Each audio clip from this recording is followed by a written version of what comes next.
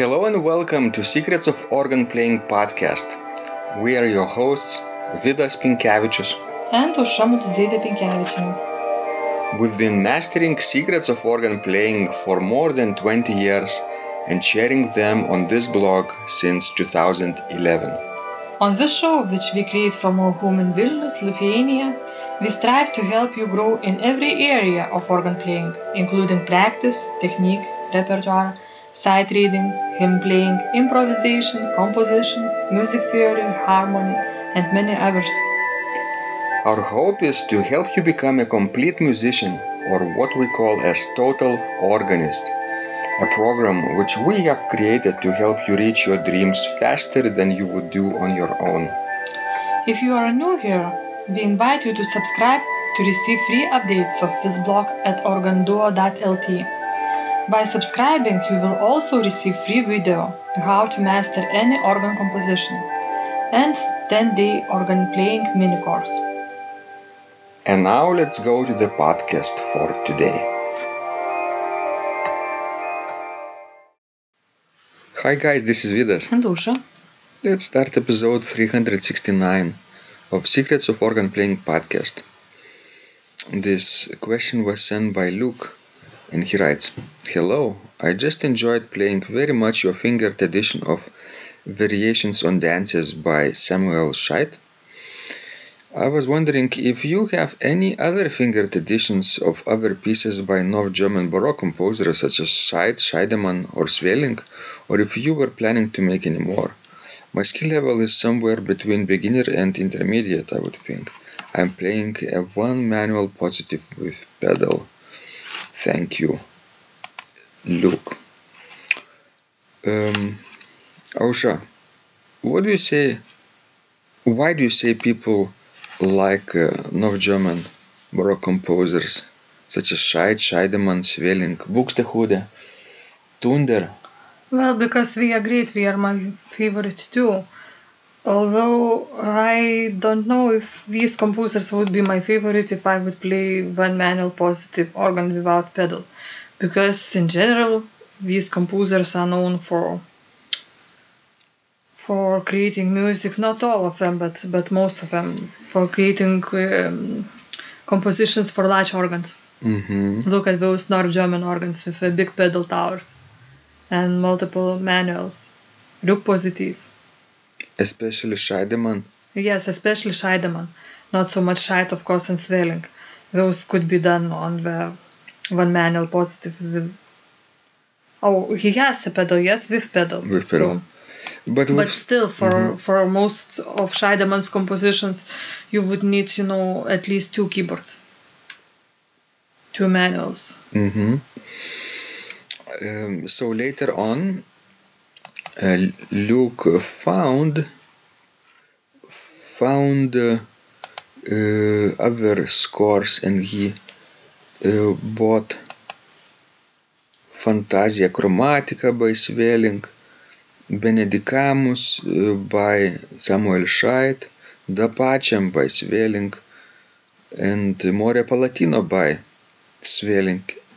So then he wrote that he wanted to find even more scores. He is hungry for North German music in general, but it's a good start. I think it doesn't make sense to buy everything and only practice one or two pieces, right? Especially at the beginner level or early intermediate level. I think those 4 scores are plenty to start with. But that's what many people want to do. We want to own something, and we buy things in advance just to have them. Haven't you noticed this kind of tendency? I know. I have Kindle device for reading books, and I have many books loaded up there to read. Guess how many I have read by now? I don't know. A small part of them.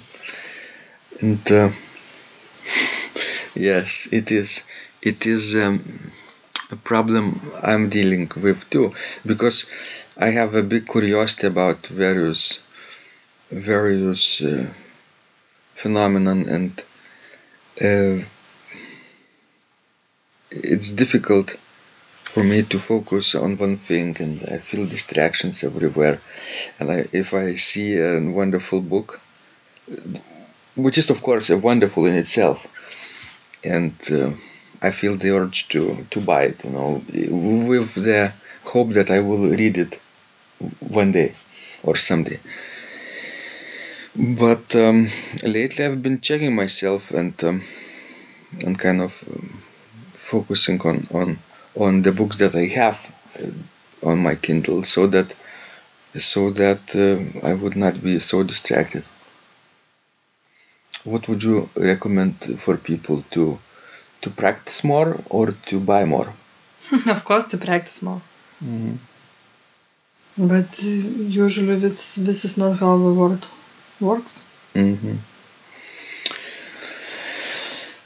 Obviously, when people are subscribed to Total Organist program that we have, they don't have to buy every single one. They can download one or two or four or whatever number they like, and see their goals or how they fit their goals, and then try them out and practice music that fits their needs the most. But that's the beauty. They can choose whatever works for them without the need to invest in each individual score separately. That's nice. Which is, another way. Some people choose not to pay monthly or yearly membership and just buy what they need, or I would say what they want sometimes. Well, out of these three mentioned composers, which one is your favorite? Sverling, Scheidemann, or Scheid? Maybe Scheidemann, I would say. I was, at one time, I memorized a lot of Scheidemann's music and tried to assimilate his style and improvise like Scheidemann. I remember my lecture recital at University of Nebraska-Lincoln was about mastering the composition treatise by Sverling, but applying it to the rules of how Scheidemann would create, dissecting the pieces of Scheidemann and putting them back together in different order and making it my own. That was my idea some 13 or 14 years ago. For that reason, I had to memorize a lot of Scheidemann's music in small fragments and transpose them. That's why I feel kind of connected with him a lot. Yes, I guess when you spend a lot of time with one composer's pieces, you sort of feel like yourself while playing his music. What about you? I guess also Scheidemann is my favorite because his music is so sweet. We have this CD recording by Bill Porter. It's called Music Sweet and Serious. So Scheidemann's music was considered sweet by his contemporaries, and serious music was by Jacob Pretorius, I believe. Yes. Jacob Pretorius II, who lived also in Hamburg. And they were contemporaries, I believe, both students of Sverling. But his style, Jacob Pretorius' style, was more grave and serious. And then Reinken continued this sweet style of Scheidemann. Yes. And of course, Buxtehude later probably learned from Reinken and transferred this style to Lübeck. That's right. So, out of those three composers, I think that Scheidt is probably in the last place for myself. But the good thing about Scheidt is that he is the only one from those three composers who wrote a complete collection of keyboard works. Tabulatura Nova? Yes, in 3 parts. And it's like a compendium of the types of organ compositions or genres that were played at the day in Germany, beginning of the 17th century. And so I guess it's very beautiful too. He had probably the most, teacher and scholar approach to the music that he did. And scholars today believe that his style still resembles the most Sweelinck style. That's right, yes. It's very much Sweelinck-like. That's why Balletto del Granduca, or Ballo del Granduca, sometimes they call it, was first thought to be created by Sweelinck, and now I believe Peter Dirksen says that it is by Scheidt. So sometimes it's really hard to differentiate both styles of those composers.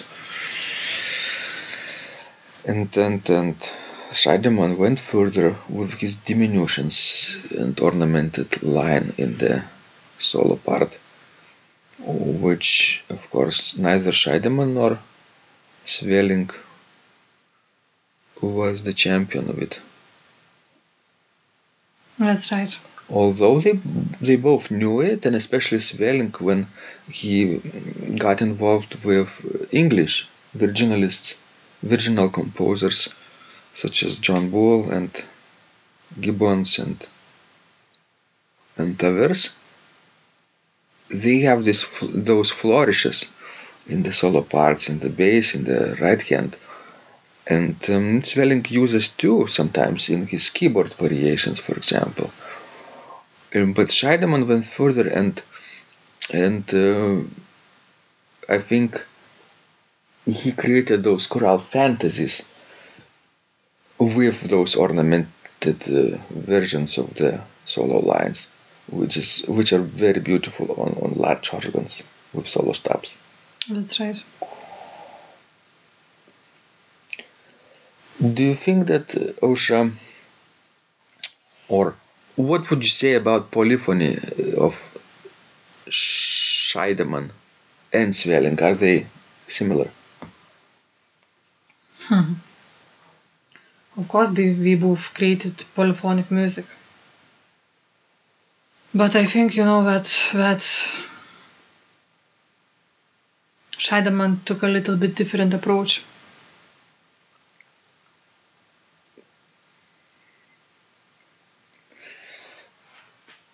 Yes, and he probably maybe more how to say, made this style fitted for keyboard instruments as well, because Sweelinck's polyphony is basically purely vocal, taken from Italian theorists like Zarlino.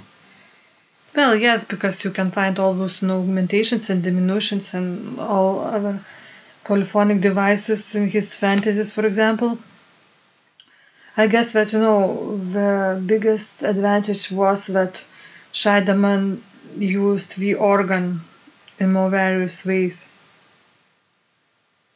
So definitely when playing Scheidemann you really need to have more than one keyboard, which is not the case with Sweelinck's music. But you know what I would say in addition to that, because Luke fell in love with those three composers, is that regardless of the type of instrument you are playing it on, the music starts to speak for itself. It's not like Spanish music, Portuguese music, or even Italian music, where you need to have specific instrument to sound it convincing. English music too. Otherwise, it doesn't transfer all the beautiful qualities. With North German music, the music starts to speak on any interesting keyboard instrument, regardless of the style and specification. Even if you have one flute, it sounds beautiful. It just like with Bach, Would you say I'm on the right track here? Well, yes and no. I don't think that North Germans like Scheidemann would sound well on any type of instrument. Be careful when you are telling things like this, because it's not true. Not entirely true.